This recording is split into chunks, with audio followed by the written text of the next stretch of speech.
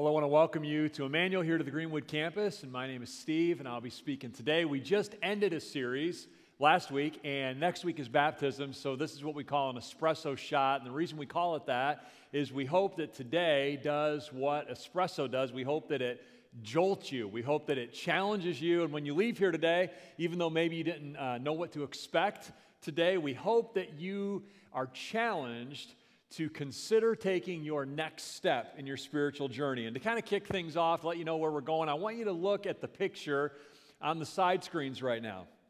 And as you look at this picture, it's a beautiful photo that was captured of the Northern Lights.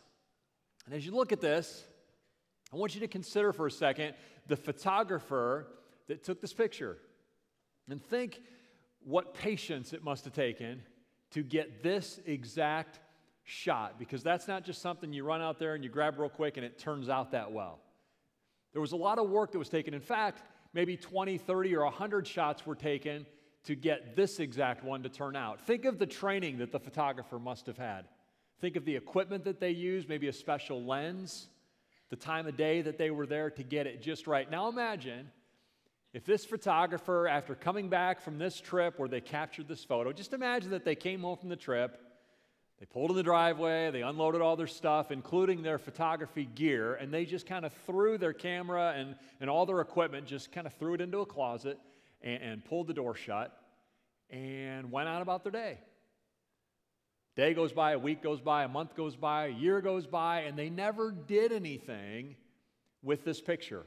They never hooked up their hard drive to their computer. They never pulled it up on a screen, never did any editing, never sent it off anywhere to get it published. It never appeared on a website where we would find it. And, thousands of people at two campuses are looking at it and are going, wow, what a beautiful picture. None of that ever happened because the photographer never looked at it again. That would be strange, right? That's not what photographers do. They go and they capture these incredible pictures. They get home. Of course, the first thing they do is they look at them. Maybe they send it off somewhere trying to get it published. Maybe would try to win an award with it. At the very least, they would print it out. They would display it. They would gather their friends around. Look at this shot that I just got of the Northern Lights. They would want somebody to see it. Why? Because when something beautiful is captured, when something like that happens, when we have something to tell people about, you would share it with somebody. That's just the natural thing to do. If you didn't, it would kind of be like a singer, somebody like a Whitney Houston, having this incredible voice, but never singing in public. Or think of your favorite band. If they had recorded an album, but had never released it to the public, never let anybody hear it. For me, maybe you could relate to this. It'd be like Michael Jordan when he won 3 championships in a row, at the height of his career, and then he just went off to play baseball. And it's like, you never get to see him play again. Now, thankfully, he came back, but it was just so strange because he's dominating the league, and you just kind of love watching him play and doing what he did. He never knew, how he was going to win this next game or what the next dunk was going to look like or whatever. And it's just like, he's done. He's going to play baseball. And you're like, man, you want him to share that talent. Maybe for you, it's a favorite TV show, and you love the characters, or you love the writing of it, and then all of a sudden it's just canceled. And you're looking for it, and you're trying to find, what happened to the show? Well, the actors, they had a contract dispute, or, the network just pulled the show. You're like, but I loved it. Now it's not available for me to see anymore. Or maybe it's your favorite restaurant. And that was where you went to eat. That was your date night. That was where your family loved to eat in town. And one day you pull up and it's just closed. Done. Can't go there anymore. And you're thinking, what? I can't enjoy that anymore. It's just not how it's supposed to be. Something incredible like that needs to be shared. A few months ago, some of us here on church staff had the opportunity, like many of you do, for work, we got to go to a conference to kind of improve our skills and to learn how to do a better job. And we went down to Atlanta to Andy Stanley's church, North Point Community Church. And they do a really good job, and they're ahead of us. They've been doing church longer than some of us, and they've grown in their area, and they've got 35,000 people that attend their campuses. So we had gone, and our family ministry team was spending time in some breakout sessions with their children's ministry and student ministry team. And our weekend service team, same thing, spending time with their weekend services team. And operations was spending time with their operations team. But then there were some main sessions where we would come back, and this conference was 2.5 days, and it was during the day and at night, and we're spending all day taking notes and learning and taking notes and learning and sitting in some preaching services as well. And these main sessions, Andy Stanley was the speaker, and some of you have sat in and heard some Andy Stanley sermons, and he's Charles Stanley's son. He's just this great speaker and, a great pastor and does an awesome job, so we were learning from him. But we had noticed that in these main sessions, which were in an auditorium, similar to this, we had noticed as we were sitting on the front row over there that right before the sessions would start, that Andy Stanley would kind of come from a door over there and he would make his way all the way across to the center where he would sit, getting ready to come on stage and speak. And we just kind of noticed, and it was kind of interesting. So then, before the very last session of the end of the conference, we're getting ready to leave. It was about 3 minutes before, and we were kind of up on the side stage, kind of getting together. There's about 7 or 8 of us, 9 of us, getting our picture taken just to kind of commemorate that we were there. No big deal. But we had kind of had a thought, well, what if Andy Stanley comes out and walks past us? Well, we'll just grab him and get a quick picture. Just kind of ask him if he wants to be in the picture with us. Well, so we're on stage, getting our picture, about 3 minutes to go, and Robin, who's on staff, she's Danny's assistant, and you've seen her up here giving announcements, and she had asked somebody who we didn't know that was sitting down there, she had given them her phone and said, hey, can you grab our picture? So we're on stage, she's getting us organized, this guy's getting ready to take our picture, and sure enough, here comes Andy. She kind of mouthed to us, he's coming. We're like, well, just ask him. So Andy walks by, and she says, hi, Andy. Well, clearly he knew what was coming, so he simply said, we all heard him, he said, if we're going to do this, it's got to be fast. I'm not even going to step in until you count to 3. He's thinking the service is getting ready to start. I got to get to my seat. These crazy people want to distract me, getting their picture taken. Let's get this going. So Robin's going, okay, all right, well, can you get the picture taken? And this guy's going, he's like, yes. So we're all getting in place, and Andy's like, 1, 2. He's counting us off, So sure enough, when it hits 3, he steps in with us and gets his picture taken. We have a photo of it. It turned out just great. Everything was fine. Great. We got our picture with Andy Stanley. Yay, everything went fine. Well, Robin does this normal thing that you do after you take the first picture. You don't know how the guy was doing with her iPhone. Does he know how to work it? Did he get the first picture? So she asks this perfectly normal question of, hey, Andy, can you do one more picture with us? Well, Andy's thinking, I got to get to my seat. I got to get away from these people. And Andy simply says, nope, and he starts walking. Well, this guy in the front row, who we didn't know if he was doing a good job, bless his heart, he was a great photographer. He got a picture of the nope and Andy walking away, and we captured it right here. We're all going, Andy, where are you going? Andy's walking. And Andy was such a great guy. He got a picture with the next group, and the group after that, he still made it to his seat. It was this funny moment. But here's the thing. You know what we didn't do after that was all over? Kind of this funny story, Andy Stanley, we got the picture with him, whatever. You know what we didn't do? We didn't just kind of go on about our moment after that and just kind of forget about it. We didn't just kind of shrug our shoulders and not talk about it. Are you kidding me? We were cracking up about that for the next 5 minutes during the service as it was starting. We tweeted the picture out. We texted a few people. We were laughing. Why? Because there was this funny story. In fact, I'm sitting here telling you about it because there was this moment when things like that happen. Whether it's funny or inspiring or motivational, or you're a photographer that captures a picture, or you have something to share, you tell people about it. It's natural. That's what you do. You don't throw your photography gear in a closet and close the door and act as if it never happened. But sadly, that's what many of us in this room, including me, do on a regular basis. You see, something has happened to us. Something incredible. Something beautiful. And we don't talk about it. See, for many of us, we realized that the relationship between us and God had been broken because of our sin. And then we heard that the God of the universe sent his son to the cross to die in our place. And we heard that all we had to do was place faith in what he did on the cross, that he paid the penalty.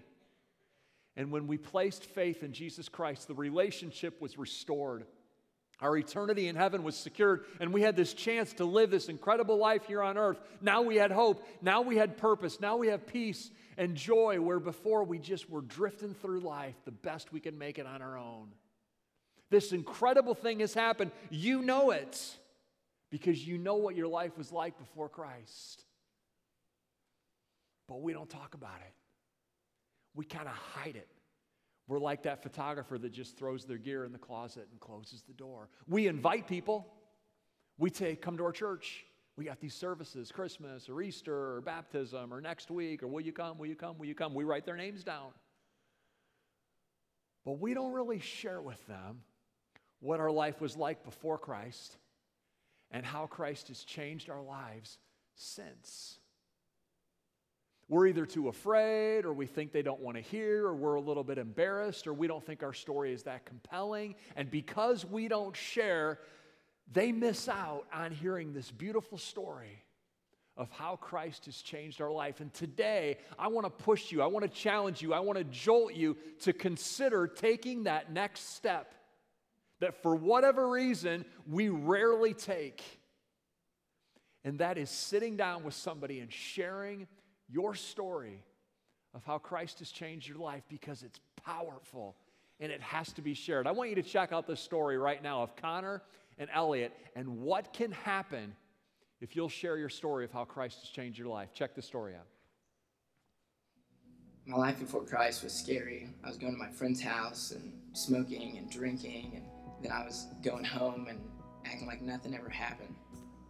My mom started attending Emmanuel, and she would invite me for several weeks on end and just bug me. And I finally just accepted her invitation and went to the service. It was a Christmas service, and Danny was doing the cardboard confessions. And these people were coming to the stage with cardboard and saying what their life was like before Christ, and then flipping it over and telling what their life was like after.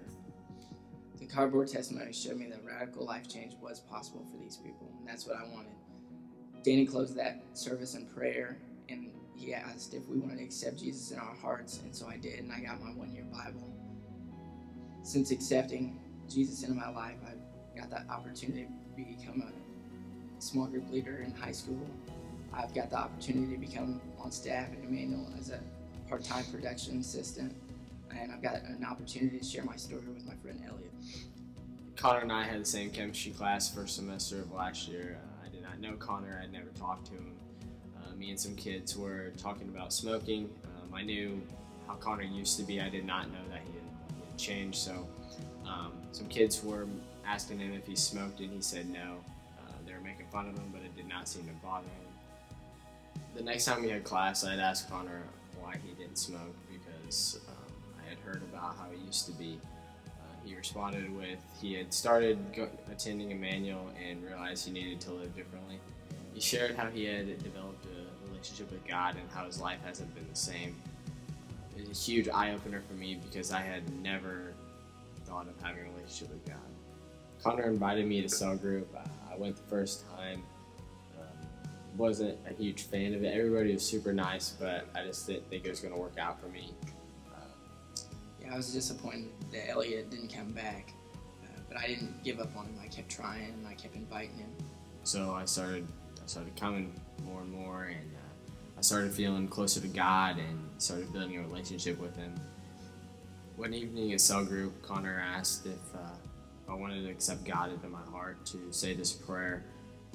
I said the prayer to accept God into my heart, and my life has been completely changed ever since then. I now attend church every Sunday. My life is completely different, but I still know that I have a lot that I need to work on. Because Connor was brave enough to share his story with me, I was ultimately able to make the best decision of my life. I am now a follower of Christ, and I'll be getting baptized next weekend.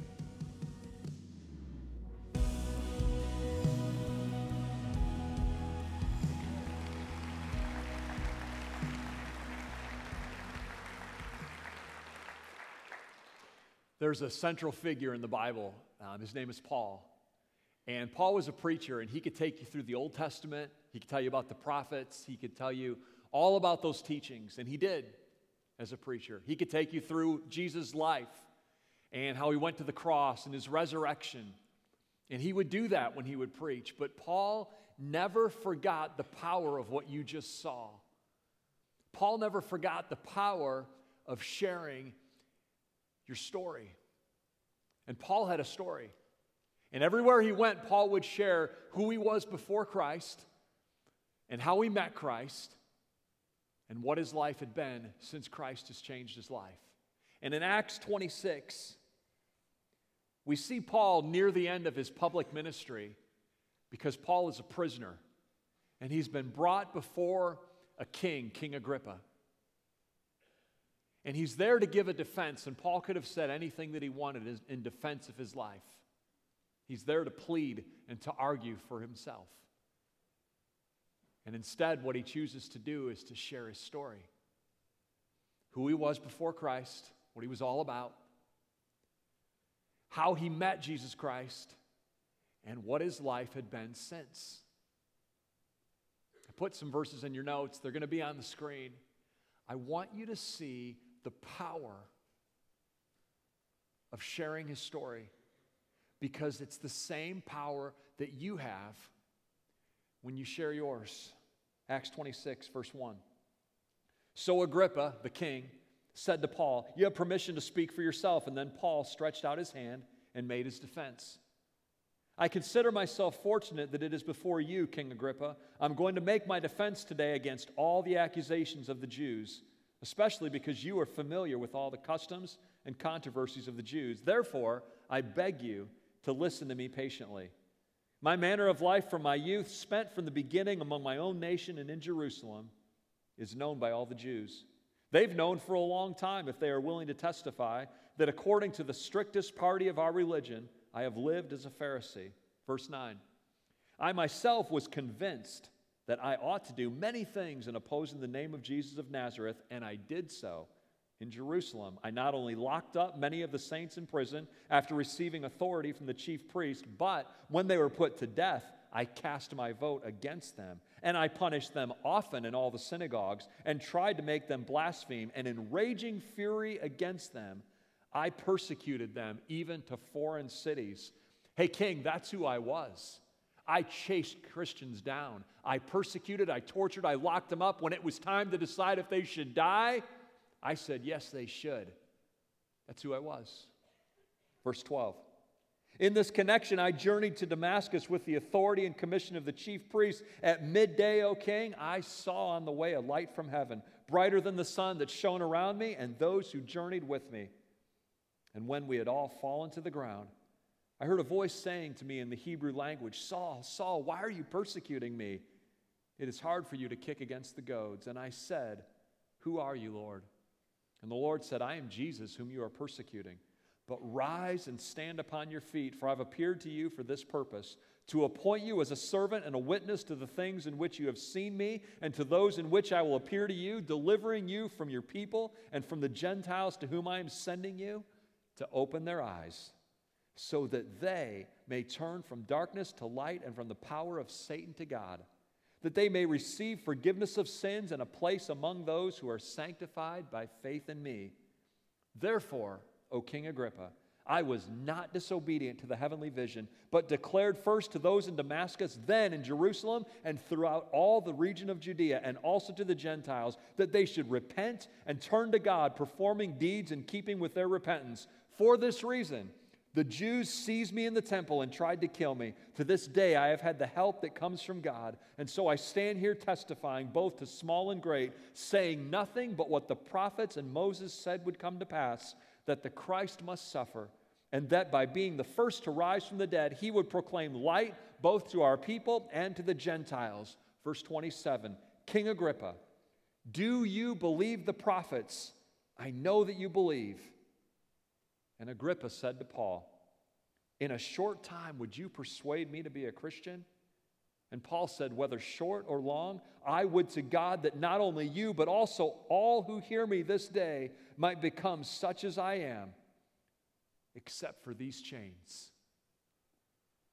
Hey, King, here's my defense. I was chasing down Christians and killing them. And then Jesus himself called me to follow him, and I gave my life to Christ. And since that day, I have been persuading people to do what I did to become a Christian. So, King, I'm asking you today, have I persuaded you? Paul knew.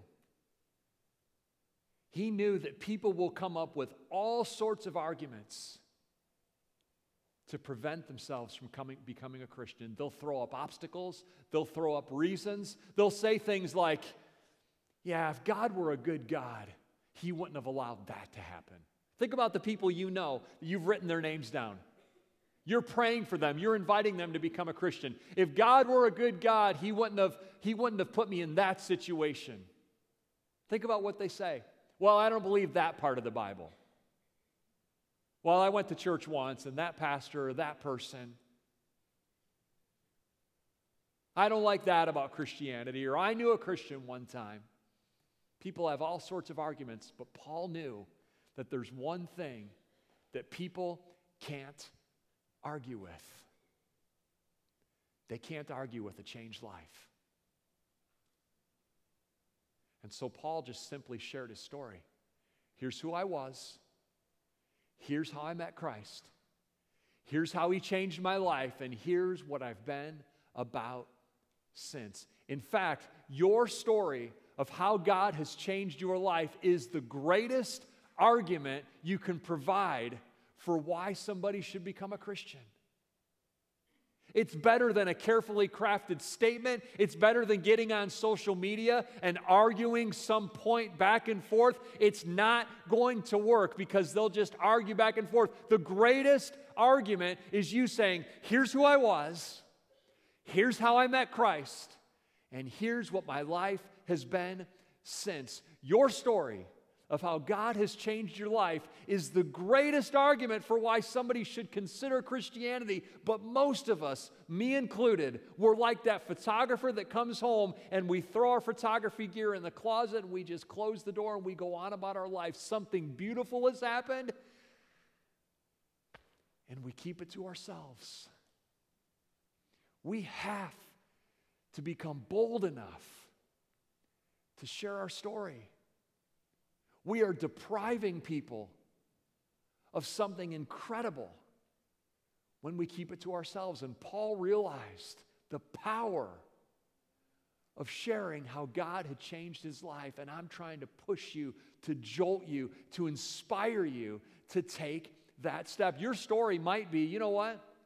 You got saved at an early age and you've never strayed. So your story is one of God protecting you and staying with you all the way through till now. And somebody can look at that and say, wow, God is faithful and He stays with you. And I had no idea that He could keep you consistent all the way through your life. That's incredible how God has worked in your life. Maybe that's your story and you simply have to share it. Maybe your story is you didn't know God or meet God until you were in your 40s.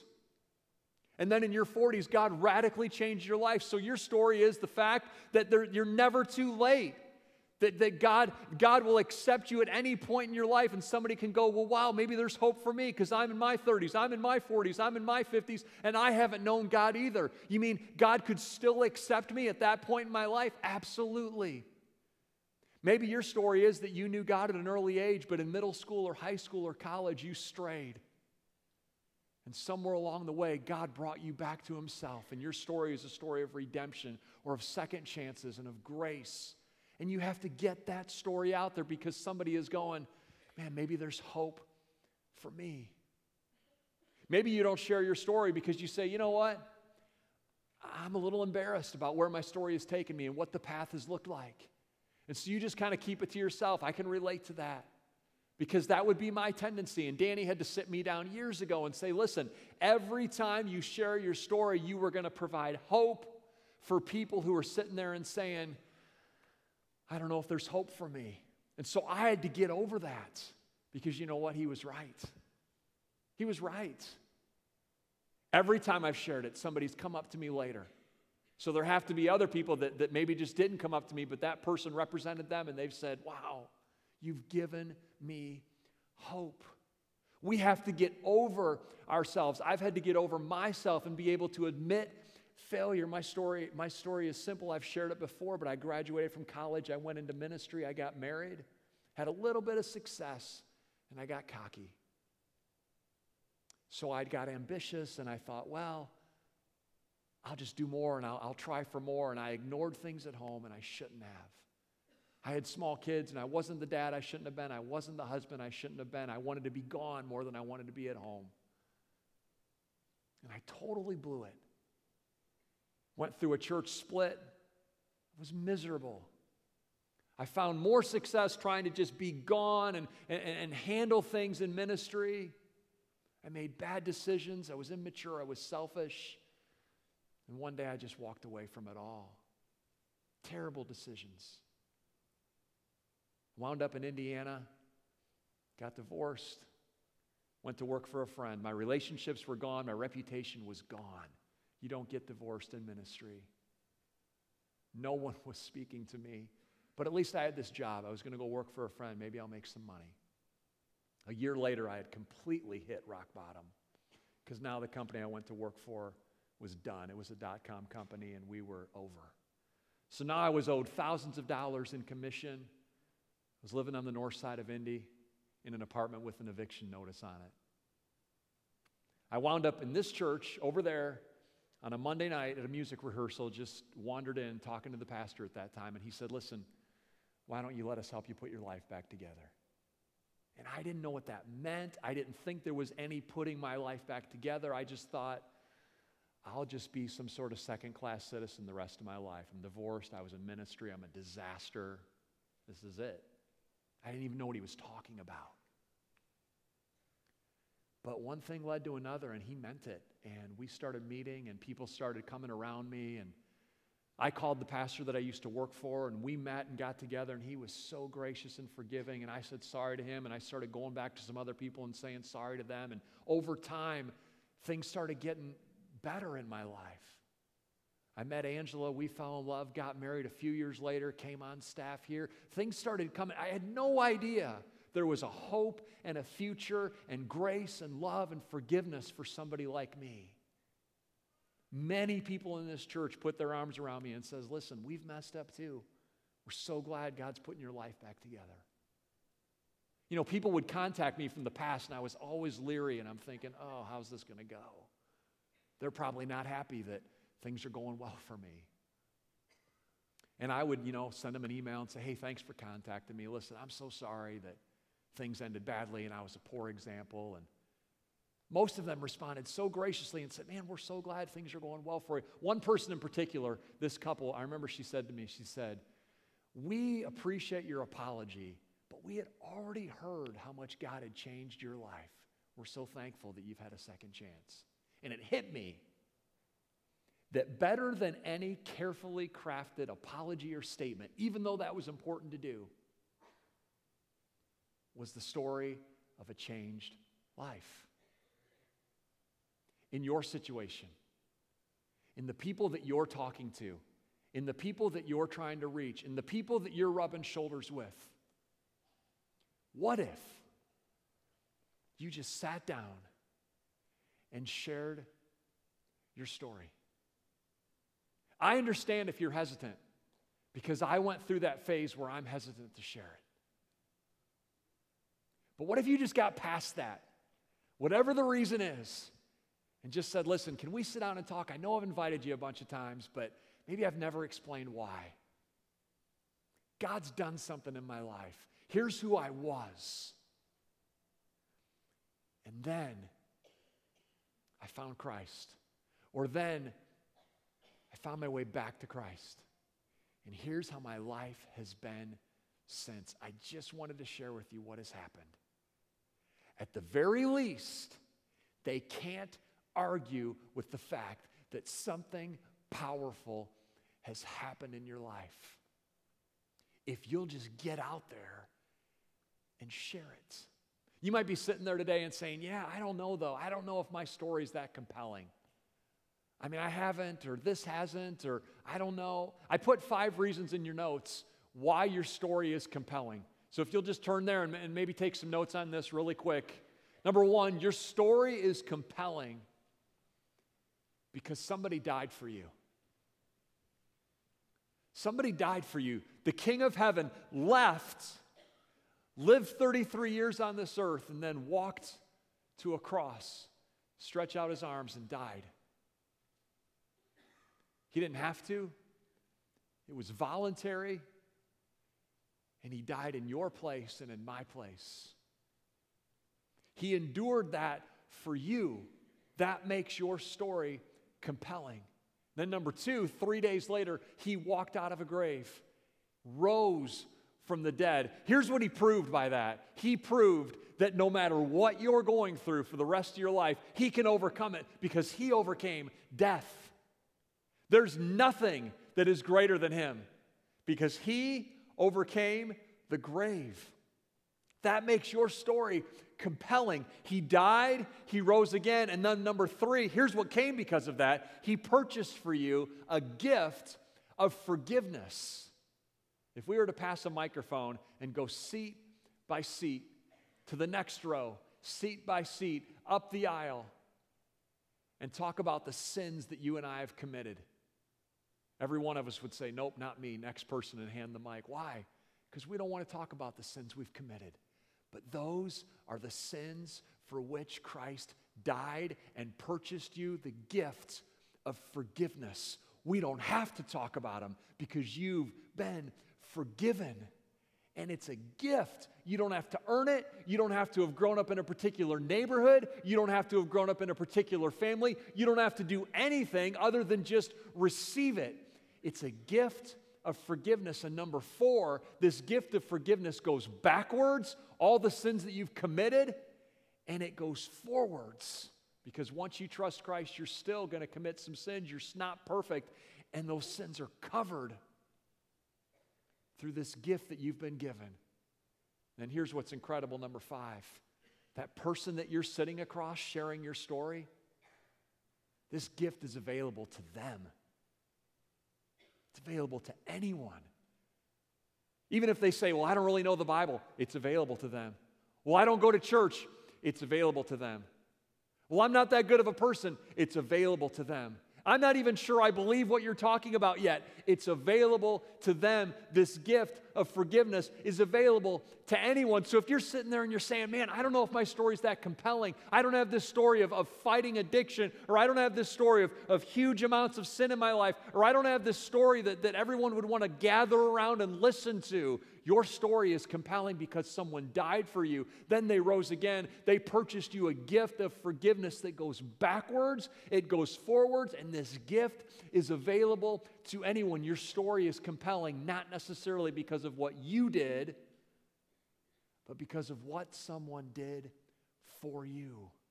You have a compelling story to share. Maybe you just haven't thought about it that way before. And that's why your action steps in your notes, number 1, I just ask you to simply reflect on it this week. Just reflect on the beauty of your story. Maybe you've never thought about it that way before. Maybe it's been a while. Maybe it's just something that as the busyness of life has gone on, you've kind of taken it for granted. I do that, though, sometimes. It's okay. But this week, will you spend time reflecting on the beauty of your story? I gave you some suggestions of how to do it. Maybe just grab a journal and read through the Gospel of John. Look at what Jesus did as he spent time on this earth, as he went to the cross. And just write down some thoughts as you're journaling. Brennan Manning's Ragamuffin Gospel is a great supplemental reading to just help you think through your story and what Jesus did. And maybe just turn on some worship music in the background, a Passion album or a Hillsong album or Chris Tomlin or whatever you like. You can grab the songs off the app that we do here. Just have them playing as you're listening and you're thinking and you're reflecting about your story. Maybe that's the first step to think through before you get ready to share it. What is my story? What did Jesus go through? What was necessary for my forgiveness to be purchased? Your second action step is to just fill out the story starters. Kind of gave you some blanks in there. You might want to rewrite them somewhere else. That's fine, but just to get you started, here's what the story starters are. What was your life before Christ? Just in a sentence, what would you say? Well, my life before Christ is I was hopeless. I was angry, selfish, no purpose. Whatever. How would you describe your life before Christ? The second part of that is, how'd you meet Christ? Somebody invited me to church. I read a passage of Scripture. I heard a sermon. How did you meet Christ? Then the third part of that is, how has your life changed since then? Happy, peace. I have purpose. How has your life changed since then? And as you're filling out these story starters, what you're starting to develop is the framework for maybe that paragraph or a few sentences of what starts to become your story. Here's who I was. Here's how I met Christ. And here's what my life has been since Christ. Then your third action step, obviously, is to share your story. My suggestion would be this. Maybe you gather as a family. And this week you say, okay, I've reflected on my story, I've filled out the story starters, and now as a family, maybe Tuesday or Wednesday or at the end of the week, let's get together around the dinner table or in the living room or outside at the restaurant or somewhere, and let's just go around and let's share our stories to each other. This is incredible to do as a small group, as a family. Say, listen, what's your story? Let's talk it through. This is a safe place in here. We might tease each other a little bit just to get it right. But before we go out there and talk to somebody, let's share it right here. Let's get some confidence as we talk about what God has done. And then make the appointment. Call somebody up. Say, listen, I've been inviting you. I've been asking you. I've never really explained why. Let's grab coffee. Let's grab a meal. Come on over. And you sit down with somebody and you share your story. It doesn't have to be long, doesn't have to be drawn out. This is something you can do. This is something I've tried to convince you that we need to do. Why? Because it's something beautiful that has happened. Paul realized it's a powerful argument. In fact, people can't argue with the power of a changed life. You have to do this.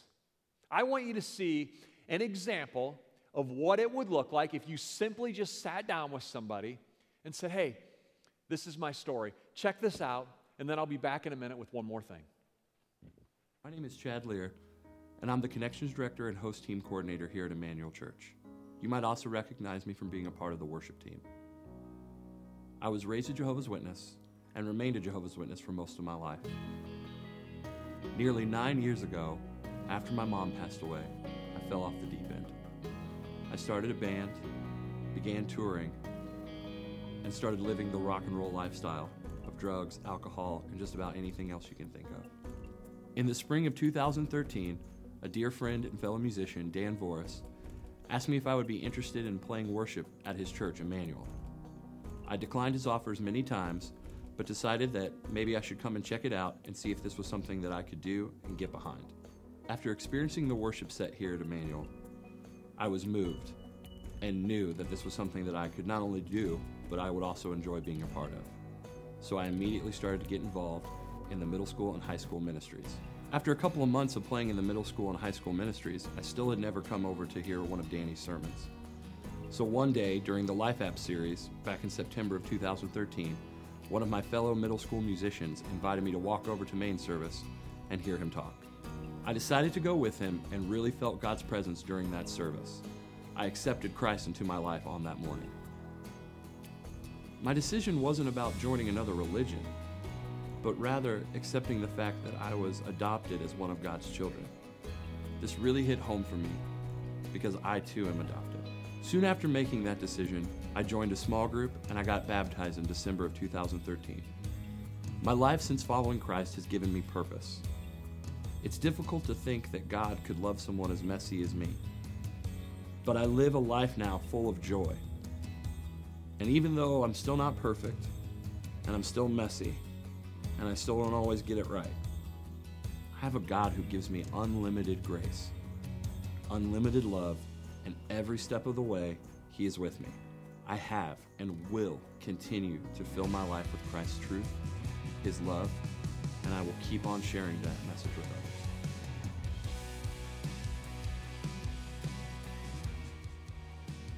My name is Andrea Foley, and I am the preschool volunteer developer for the Greenwood campus.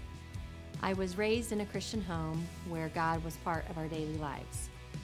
I was saved when I was 5 years old, and I still remember the night that I was laying in my bed and I felt this sense of urgency that I needed to ask Jesus into my heart right then. I went and found my parents and told them what I was wanting to do, and they asked me some questions just to make sure I truly understood. And it was then that I prayed and asked Jesus into my heart. Immediately, I felt a sense of relief and just overwhelming joy. From then on, I was taught that when I sinned, not only did I disappoint my parents, but most importantly, that I disappointed God, and that I needed to make things right with Him. Now, was my life perfect and easy because I was saved at such a young age? No. I still deal with temptations every day, and I still have to ask for forgiveness consistently. I used to feel that my story wasn't very exciting. However, what is exciting is that I know that my life without Christ would have been much more sad and dissatisfying. Even through the tough times in my life, it's been a blessing to know that He's right there with me. Another part of my story that is exciting is that I have a Savior who was willing to go to the cross for me so that I could have an abundant life here on earth and in heaven for eternity.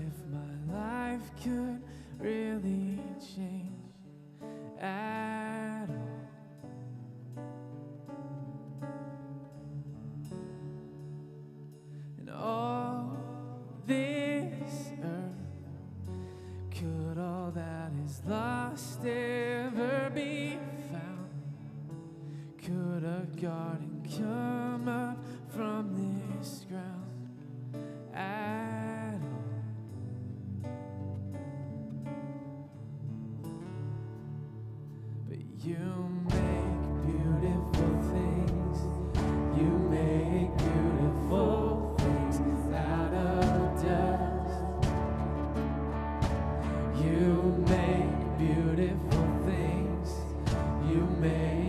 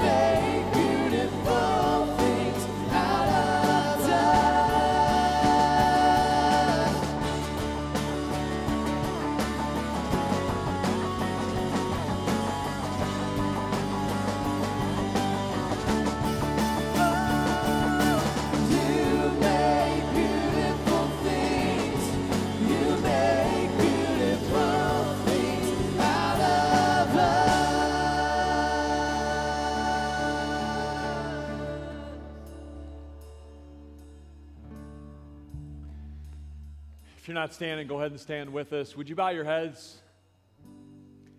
In the quietness of this moment, some of you might be thinking, you know what, Steve, you're talking about sharing your story, but I don't have a story in the way that you're talking about.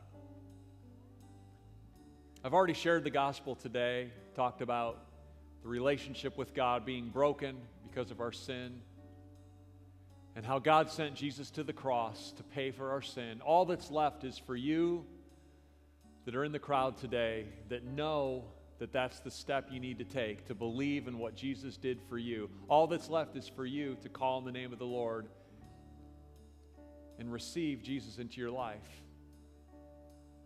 This is that moment in the service. If you sense that that's the step that you're ready to take, I want to give you an opportunity to do that.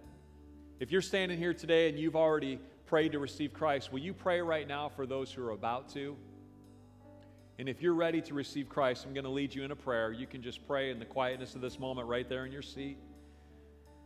As I pray, you can repeat after me. It's not the exact words, it's the idea of placing faith in what Jesus Christ did for you.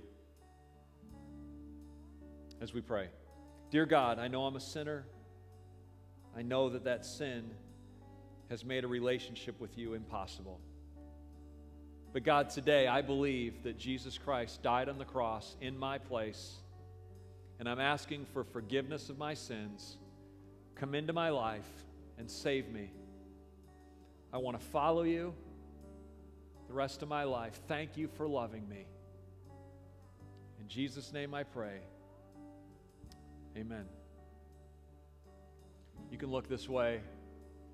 If you just prayed to receive Christ, we have prepared for you in this service. We've prayed for you. We've thought of you. Somebody invited you to come. You're very important to us. In fact, we have tables at the back of the auditorium where we've set up and put some Bibles for you that we want to give you as a gift. This is a one-year Bible. It's broken down into daily readings. We would love for you to start reading the Bible, to start spending time with God. There's a portion from the Old Testament and the New Testament and a psalm and a proverb. We'd just love to give this to you as a free gift. So if you would stop by in a moment as we close and just say, hey, I prayed to receive Christ today. There's somebody back there. They would love to give you a Bible. If you prayed to receive Christ in the past few weeks and haven't yet stopped to get a Bible, please do that today. If you brought somebody that received Christ, take them back there. In fact, right now, can we just give a hand to those that prayed to receive Christ?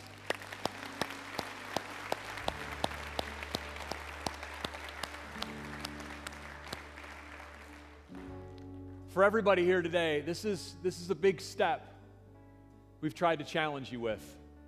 But this is something you can do. This is something you have to do. Maybe this is what the people that you've been inviting and writing their names down, maybe this is what they've been waiting for. And this is the bold step you need to take. Don't ignore this. Don't keep this beautiful story inside of you. Don't keep it to yourself. Your story is the best argument for Christianity. Be bold, be brave. Do what Paul did. Take the opportunity to share what has happened. Do the work. Talk to some family, talk to your small group, pray for each other, and then get out there and share your story. Let's pray. God, thank you for not giving up on us. Thank you for not giving up on me. Thank you for rewriting our story. Now, God, give us the boldness and the strength to do this. Don't let it just stop at a church service. Don't let it just stop at taking a silver pen and writing a name down. God, help us to do hard things. Help us to share this, even if we're a little timid, even if we're a little nervous. Help us to do this. Thank you for loving us, God. We love you. In Jesus' name we pray. Amen. Now, next week is baptism weekend. You don't want to miss it. Bring a friend.